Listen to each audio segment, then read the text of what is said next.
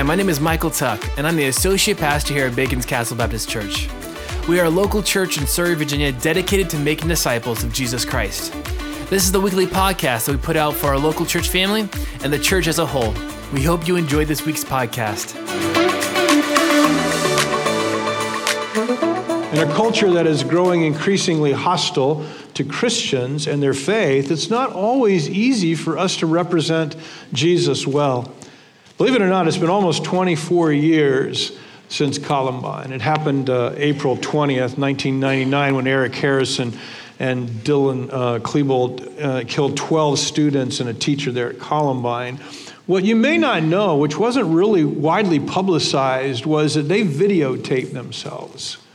And in those videotapes, what it showed was two killers who were clearly hostile towards Christians and Christianity.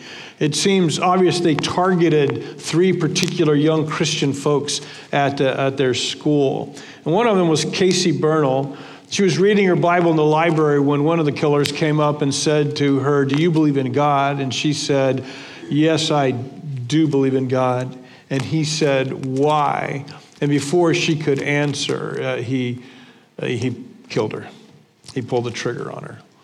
This morning, we want to return to our study of Mark. We left our study with Jesus having healed the woman with the constant bleeding, having raised Jairus' daughter from the dead. He had had the confrontation in the city of Nazareth. He'd sent out his disciples. And by the way, if you're watching The Chosen, if you're watching it as they're dropping, this is exactly where they are in The Chosen, dealing with his rejection in Nazareth, Jairus' daughter, the woman with the issue of blood. And I just want to say that I preached my message before they dropped, okay?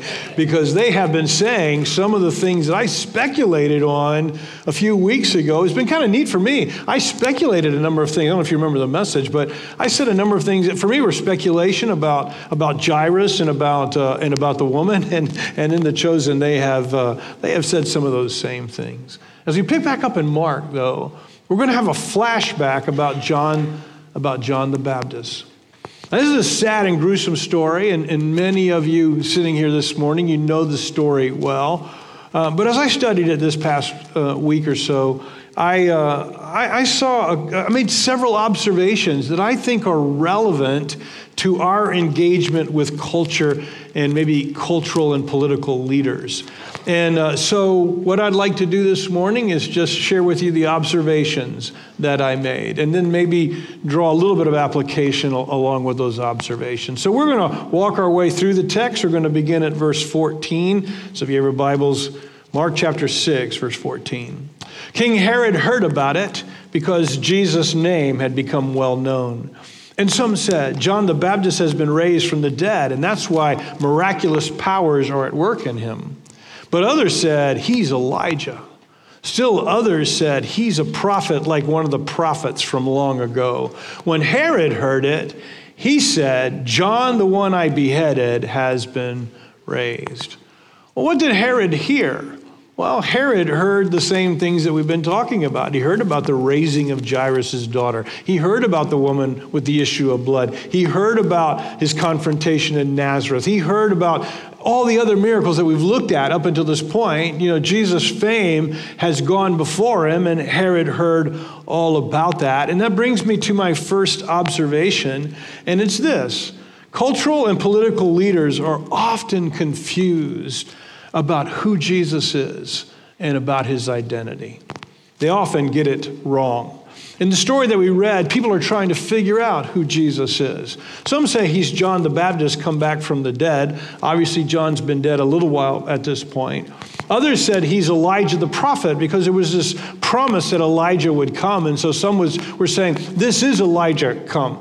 Still others said, this is a new prophet. He's not Elijah. He's a new prophet, but he's in that same vein of those olden prophets, those guys that had the power like Isaiah and Elijah and stuff like that. They thought he was this kind of prophet. But Herod is convinced that Jesus is John the Baptist come back to life because he has killed him. Now, the world and its leaders have been struggling with the identity of Jesus for 2,000 years. Let's start with Pilate, right? Jesus stands before Pilate before he's even been killed. And Pilate is asking him, who are you? Who are you? Are you a king? And then you got Agrippa when Paul tells him all the stuff about Jesus. And Agrippa says, am I supposed to be converted by what you're telling me? And ever since then, leaders in the political and cultural world. They have been grappling with who is Jesus. When Peter was asked, who do you say that I am, Peter? Remember who do you say I am? He speaks to all the disciples. Peter speaks up. And Peter says, you are the anointed king. You're the Messiah. You're the one that God promised. You are. And he adds to that. He says, you are the Son of the living God. Now, there have been political leaders and cultural leaders who have affirmed Peter's conviction. There have been many throughout the ages, throughout the world, who have affirmed that same conviction. But quite a few, they get it wrong about Jesus. They don't believe that about Jesus, although they might think he's something important. To some of them, he's just a great leader. They revere him for his courage and for his teachings. But like Herod, they really don't have an understanding of who Jesus is. And they don't love him and they don't follow him. Now, let me say something here. And again, this message, maybe when I'm finished in this talk, you're going to say, well, this is loosely connected to what we read. Maybe that's going to be the case. It's a good thing when our cultural and political leaders follow Jesus. Would you agree? I mean, I hear you guys praying it all the time, that what our nation needs is for godly leaders to lead us. But be careful, everyone. Be careful that you don't put your hope in these leaders who sometimes have it right, sometimes they don't have it right, sometimes they're confused. Don't substitute political leaders for Jesus. Don't put your hope in them to change our world. Put your hope in Jesus to change our world. Because even some of the leaders that we want to put in leadership because we think they share our same perspective on Jesus, they're confused, and sometimes they're outright wrong. And sometimes they don't really know who Jesus is. Again, don't misunderstand me. I think it's important that we pray for, and we're in a nation that gets to elect our political leaders. Did you know that? Something kind of cool in all of history and all of time, really, that we get to elect our leaders and put them in power. But how do you think when people aren't in power, who aren't followers of Jesus, how do you think they got there? They got there because people voted them in, right? We just need to be careful. Leaders, our political and cultural leaders, they often don't get it about Jesus. And so as much as I'm not trying to say we don't work to that end, don't put your hope in those leaders. Let's put our hope in the Lord Jesus. So let me move on. What comes next in the flashback is why Herod thought Jesus was a reliving of John the Baptist. I wasn't going to say a reincarnation, but it's not really a reincarnation because they've been contemporaries, Jesus and John, right? I guess he thinks somehow it's been the transmission of John's soul into Jesus somehow. Well, whatever he believes. Verse 17. For Herod himself had given the orders to arrest John and to chain him in prison on account of Herodias, his brother Philip's wife, because he had married her. John had been telling Herod, it's not lawful for you to have your brother's wife. So Herodias held a grudge against him and wanted to kill him, but she could not. And because Herod feared John and protected him, knowing he was a righteous and holy man, when Herod heard him, that is John, he would be very perplexed, and yet he liked to listen to John. That brings me to my second observation. Here it is. We have a responsibility to speak the truth to culture or to cultural leaders. I'm going to use Herod as a cultural leader. I'm going to use him as a political leader. I'm going to use him kind of as a stand-in for all of culture. John felt responsible to go and confront Herod Antipas that what he had done was wrong, that what he had done was unlawful, because he had taken his brother's wife. Now, it's not against Roman law but it's against God's law. Now here's a quick sketch. Herod the Great was the Herod, the king, who was ruling at the time of the birth of Jesus. Remember, Herod the Great was a wicked, evil man. I might even think he was somewhat deranged. I'm not really sure. He had many wives and many children. Two of his sons were Philip and Antipas. Also, the Herod that we're talking about in this text, his real name is Antipas. Herod is sort of like it's like a king name, right? So his name is Antipas, and Philip and Antipas are two sons of Herod the Great. They have different moms. They're half brothers, if you would. Herodias was the wife of, Herodias was the daughter of another brother. Now, I'm not sure how to pronounce his name, Aristobulus. I'm going to say it like that, Aristobulus, right? He was an older brother to Philip and to Antipas. His dad, Herod the Great, had him killed. And when he killed this older son, he gave Antibulus, I'm going to call him Bulus, okay? Because I can't know how to, it's Aristobulus. How do you pronounce that? I'm going to call him Bulus from here on out, right? So Herod had killed Bulus, and he had given his daughters to be married to his other sons. And one of Bulus's daughters was Herodias. She was just a child. Just a young child. I think she was maybe 8 years old when he gave her to Philip to be his wife. He didn't marry her. Philip didn't marry her until she was 12 years old. All of Herod the Great's sons were educated in Rome. Philip decided to stay in Rome. He never left Rome. Antipas returned, of course, to Palestine, where he was reigning over Galilee. When she was 15, Herodias, Philip married her when she was 15, and they had at least one daughter. Maybe they just had the one daughter, I don't know, but they had one daughter named Salome. In 26 AD, which is about the time of Jesus and his ministry, Antipas decided to visit his brother Philip in Rome. He was going to go visit him and Herodias and Salome. He was just going to go visit his brother. Antipas probably was in his mid-40s at this point. Herodias was in her early 40s. And when he went there to Rome, they fell in love, and they had an affair. And it was decided that Herodias would divorce Philip and marry Antipas. And so Herodias now, instead of being married to Uncle Philip, she's going to be married to Uncle Antipas, who was about her same age. A lot of people have made something about the incest thing. I think at this point in time, this was a normal practice, and it wasn't necessarily viewed as incest. But Antipas divorced his wife. Her name was Phasaelus. To marry Herodias, and Herodias and Salome and Antipas moved back to Tiberias, where they lived in his palace there by the Sea of Galilee. In the Old Testament, God had prohibited this divorce and marriage. It said in Leviticus chapter 20, if a man takes his brother's wife, it is impurity. He has uncovered his brother's nakedness. They shall be childless. As hard as it was, John felt, and here's my observation, John felt compelled to speak the truth to this political, cultural leader of his day. Again, if you're watching The Chosen, one of the things, and again, The Chosen is there's a lot of license taken in there, but one of the things that they portray John the Baptist as in that video series is they portray him as feeling responsible to go and confront Herod. And Jesus even asked him, are you sure you want to do this? And John the Baptist is like, yes, I am responsible for this. And that's the observation that I want to make. And there's, if you would, I want to make that as an application for us. I think we have responsibility to speak into our culture.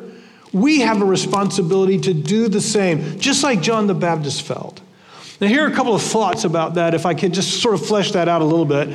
Number one is we need to speak to the issues of sin in our culture that are presently at hand. In other words, it's not, who cares if we're speaking about something that everybody agrees with? Who cares if we're speaking about something that everyone says, oh yeah, I agree with that. We need to speak to the issues that are presently at hand in our culture that are not right, that are wrong. We need to speak the truth to those particular pressing issues. Because if we don't, then we're just cowards. We're just cowards, and we're willing to talk about something that doesn't really matter. Last week I told you about Albert Einstein and how he applauded the church for being the one entity that stood up against Hitler and Nazism, right?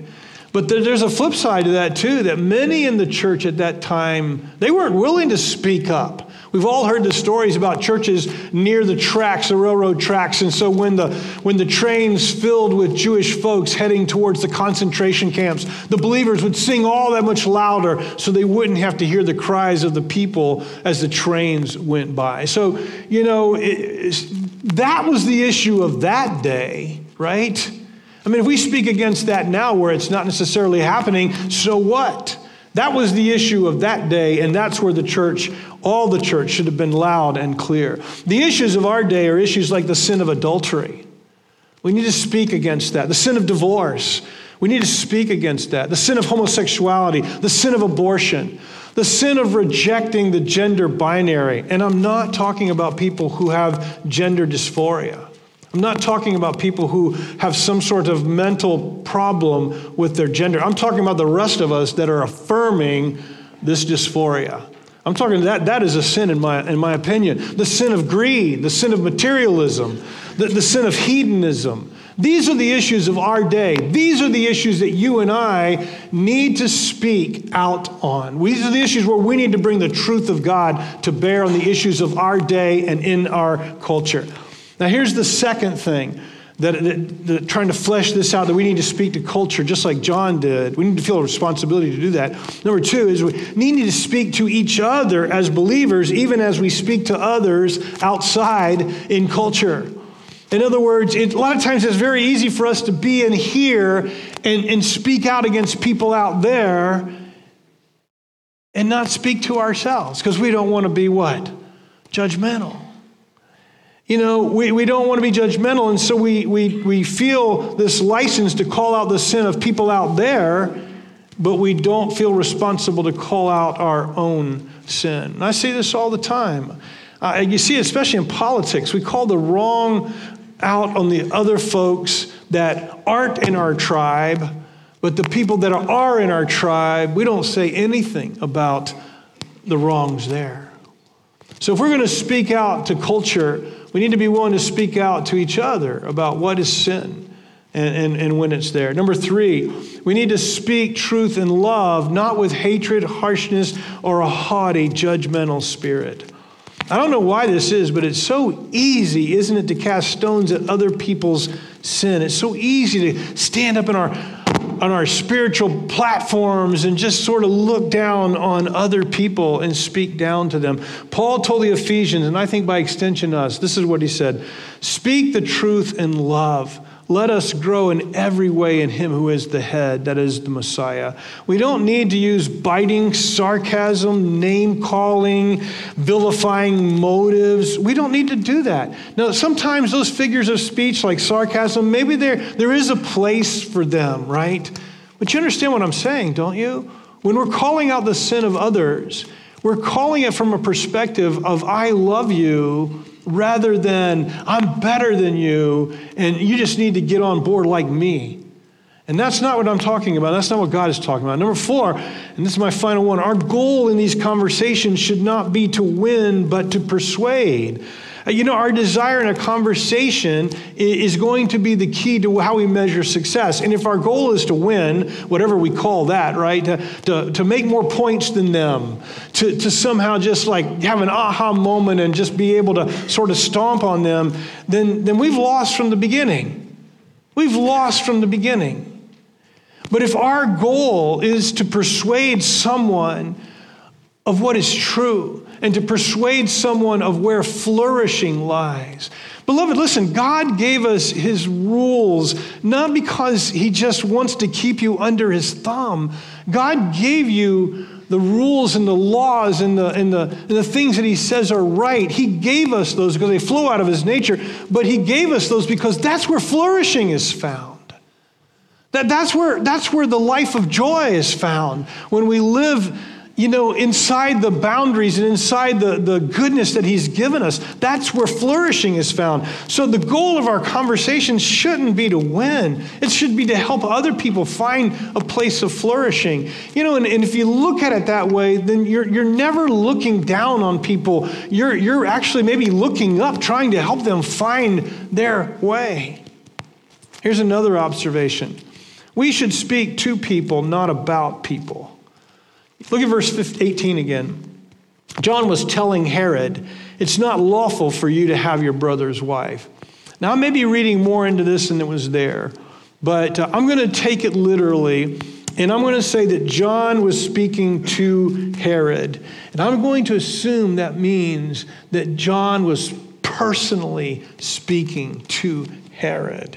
I looked to see if I could find it somewhere that John was out in the crowds preaching against Herod to everyone else, but I couldn't find it.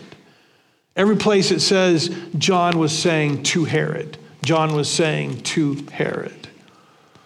In Matthew 18, it tells us when we're dealing with sin in our own family here, how do we do it, right? How do we do it? Do I stand up here and speak about your sin, your particular sin, to the rest of you? That's not, maybe at some point it gets to that, but that's not where we start. Where we start is you go to the person personally, right? That's how we deal with one another. And it seems to me that's how we should deal with confronting culture. We should do it personally and not bashing people or something to other people. Have you ever noticed how people who would not say boo to someone else will get on their social media stuff and they'll just bash everything and everybody with vitriol? But they wouldn't say boo to you to your face personally, right? Listen, what I'm trying to say to you is if we're going to follow John's model of conviction to speak to his culture, then we need to follow his model and how he did it. And that is that he goes personally and he confronts that person. Now, I know what you might be thinking. You might be thinking, well, if that's the case, man, I don't know any cultural leader or any political leader so that I can go and confront them. Well, if you don't have that position, somebody else may have. But I'm suggesting to you, it's not your position to do it if you don't have the position to do it. In other words, we buy the lie from the enemy. I think this is a lie from the adversary, right? That we get on our social media and we're confronting some political leader. We're not confronting a political leader. He's not reading our stuff. You think any of the people that you think are wrong or errant are actually out there reading your Facebook and you're somehow confronting them? You're not confronting. All you're doing is stirring up the waters. All you're doing is stirring up dissent. So here's my point when it comes to confronting culture. Confront culture from where you have the privilege of confronting culture.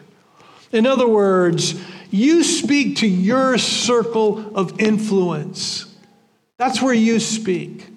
And so you personally talk to your family about when people in my family are stepping outside of God's flourishing, I need to go to them personally.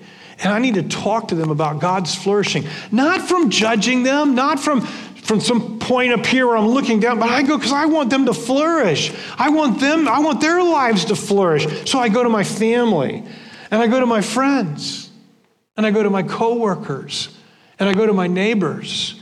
And I speak the truth to them because those are the people in my circle of influence.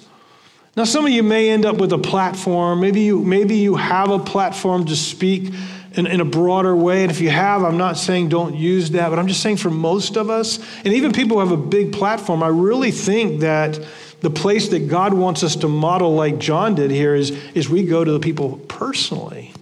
We go to them personally. And don't forget, we go with how we go matters.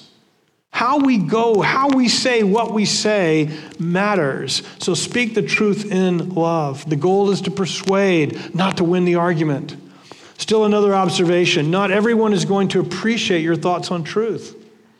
Maybe you already know that, but let me just remind you of it. Not everyone is going to agree with you on where flourishing lies. Not everyone is going to agree with you when you talk to them about what you believe is truth, what you know to be truth. Not everybody's going to agree with you.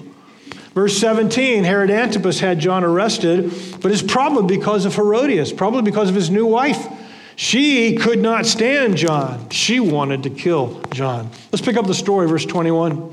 An opportune time came on his birthday when Herod gave a banquet for his nobles, military commanders, and leading men of Galilee. When Herodias' own daughter came in and danced, she pleased Herod and his guest. The king said to the girl, "Ask me whatever you want, and I'll give it to you." And he promised her with an oath, "Whatever you ask me, I'll give it to you, up to half my kingdom."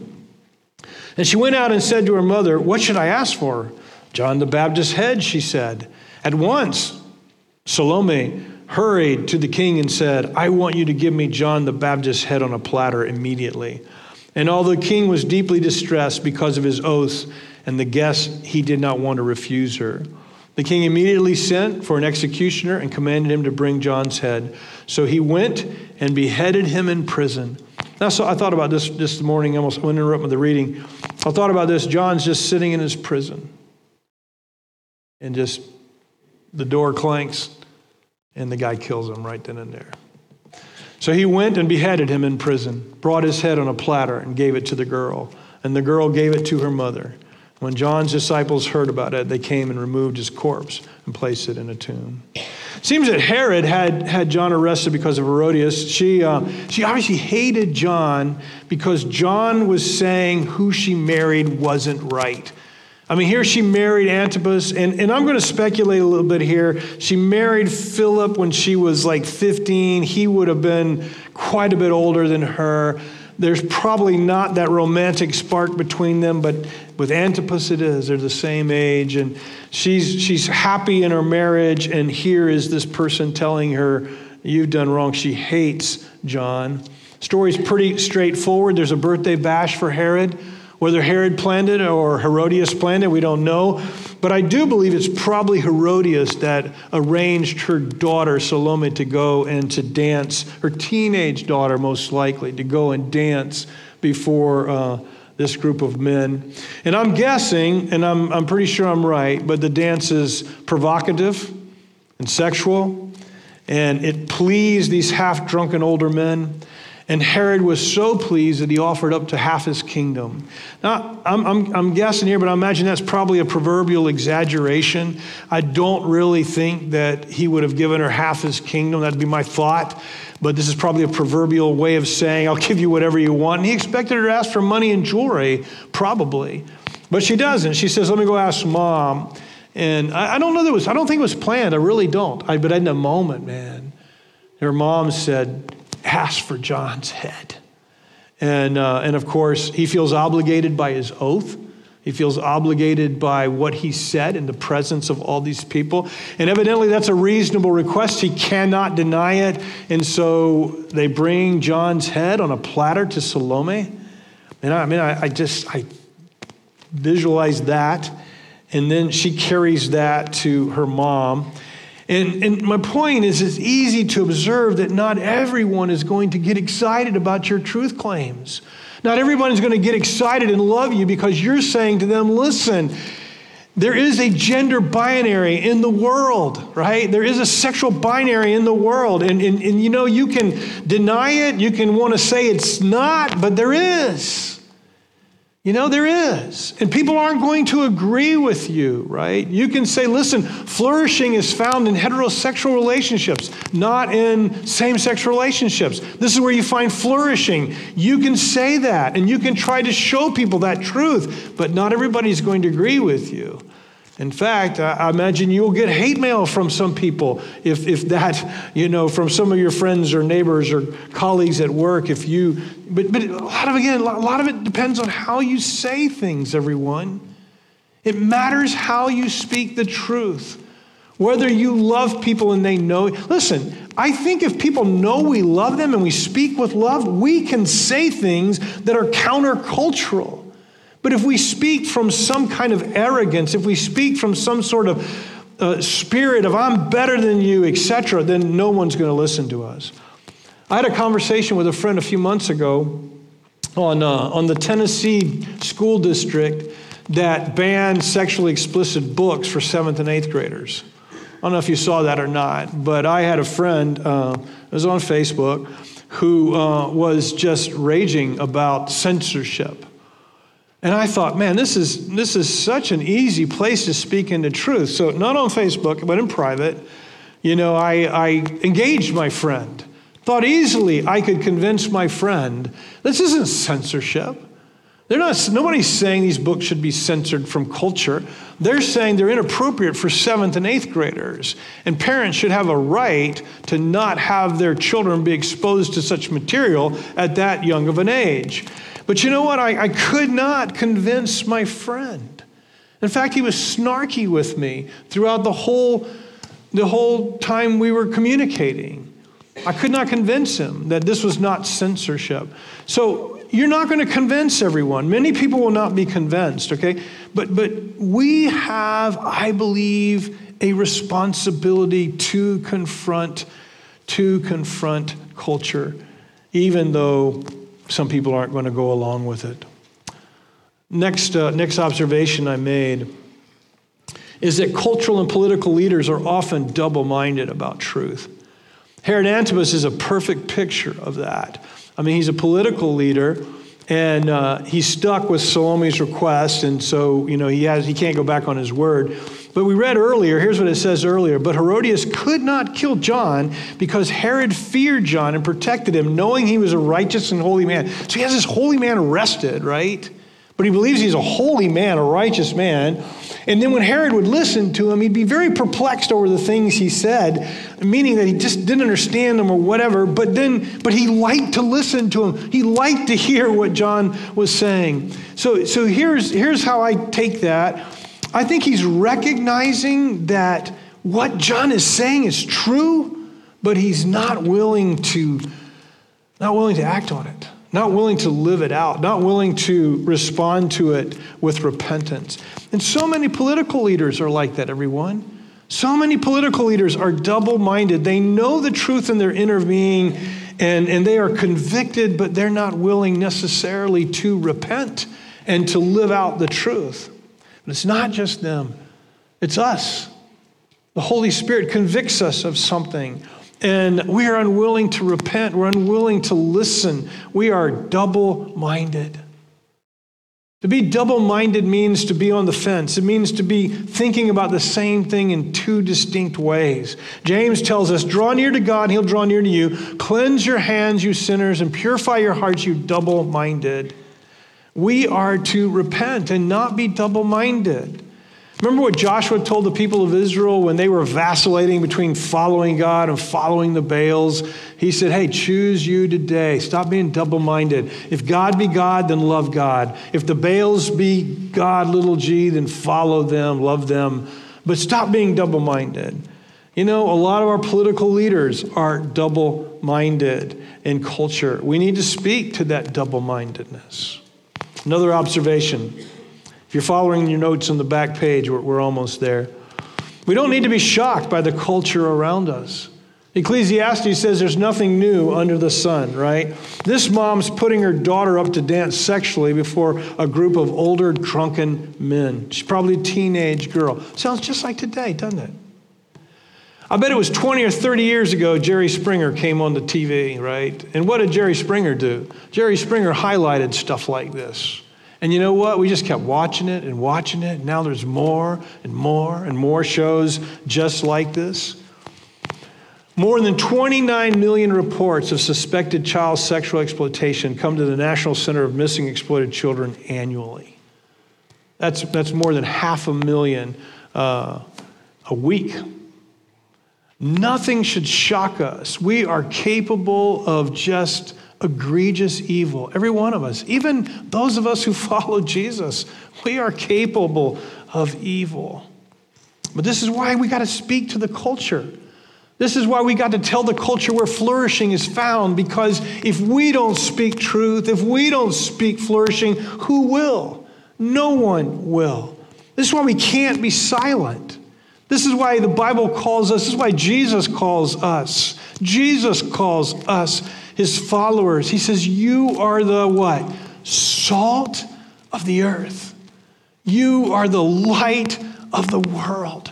You guys, you and me, we're the ones that need to be preserving culture, whether it's our American culture, whether it's a Brazilian culture, whether it's a European culture, a Czech culture, whatever culture it is, the believers in that culture need to be preserving that culture. Don't run from culture, everyone. Transform it. Let's run into it, if you would. Run into it, and let's be with the love of Jesus, let's go into culture and speak the truth so that we transform it. Don't become like culture. Be transformed by the renewing of your mind so that you can transform culture. And my final observation is that following Jesus, speaking truth, may cost you dearly. It's not just that the people aren't going to like you. It's not just that people aren't going to agree with you. It may cost you to speak truth. John lost his life because of his speaking truth. The person offended had the power to kill him, and they did. Our 4 brothers and 4 sisters have embraced suffering in following Jesus. But you know what the Western American church says? God wants you healthy, wealthy, and prosperous. I mean, none of this persecution stuff, none of this sorrowful stuff. No, God wants you to be, what do they say? Things like, God wants you to be the kings. God wants you to sit on top of the pile, stuff like that. Any path of discipleship that does not anticipate suffering in following Jesus, you've missed Jesus somewhere. And don't misunderstand, I'm not trying to say that you're going to suffer all the time, every minute, but you will suffer. You will suffer for following Jesus, because not everyone, you will suffer if you follow Jesus and live like Jesus wants you and me to live, speaking the truth in love. You will suffer. People, not everybody's going to agree, and sometimes it's going to really cost you. Jesus said, as they persecuted me, they will persecute you. And your response to persecution, let's get it straight now. What is it? We said it last week. What is your response to persecution? Not a rhetorical question. Somebody answer me. What is it? I can't hear you. Rejoice. What else? Bless those who curse you. Do good to those who persecute you. That is what Jesus tells us to do. And let's face it, everyone, persecution is going to arise against believers. I don't mean persecution like our brothers in Afghanistan have it right now, or our brothers and sisters in North Korea, or our brothers and sisters in China. I'm not talking about that. That may come, but it won't be in our lifetime or in our grandkids' lifetime, I don't believe. However, the water temperature is going to rise. And it is going to cost us to speak the truth. It is going to cost us to speak the truth. So speak the truth in love. And when people come against you, bless those who curse you and do good to your enemies. Keep your present hardship in perspective by remembering this. Jesus suffered, and he promises us one day, he promises us that he will restore all things. And he's going to bless you. And he'll be no debtor to any of us. Each of us will have trouble in this life for either doing good or doing evil. Choose wisely. So, a quick rehash of what I just said to you. Number one. We are to speak the truth to culture, not from judgmentalism, but from love. Don't be afraid, though many will not receive it, and it may cost you, even like it cost John. Speak to people in conversation in your sphere with gentleness. Don't yell at people from your social media page. Just don't do it. Stop doing it. Don't. All you're doing is raise the temperature. And do you know anyone who's ever been changed by our social media yelling at one another? Have any of you been changed? The only times I've ever been changed is when somebody engages me and I get to talk to them and I get to hear them. That's when I'm changed. That's when things change me. And that's when they're going to change you. You are the salt of the earth. You are the light of the world. Be that salt and be that light.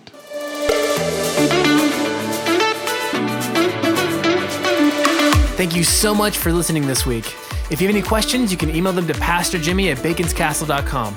Also, check us out on YouTube and Facebook to get to know us and see what God is doing here in Surrey. Be blessed.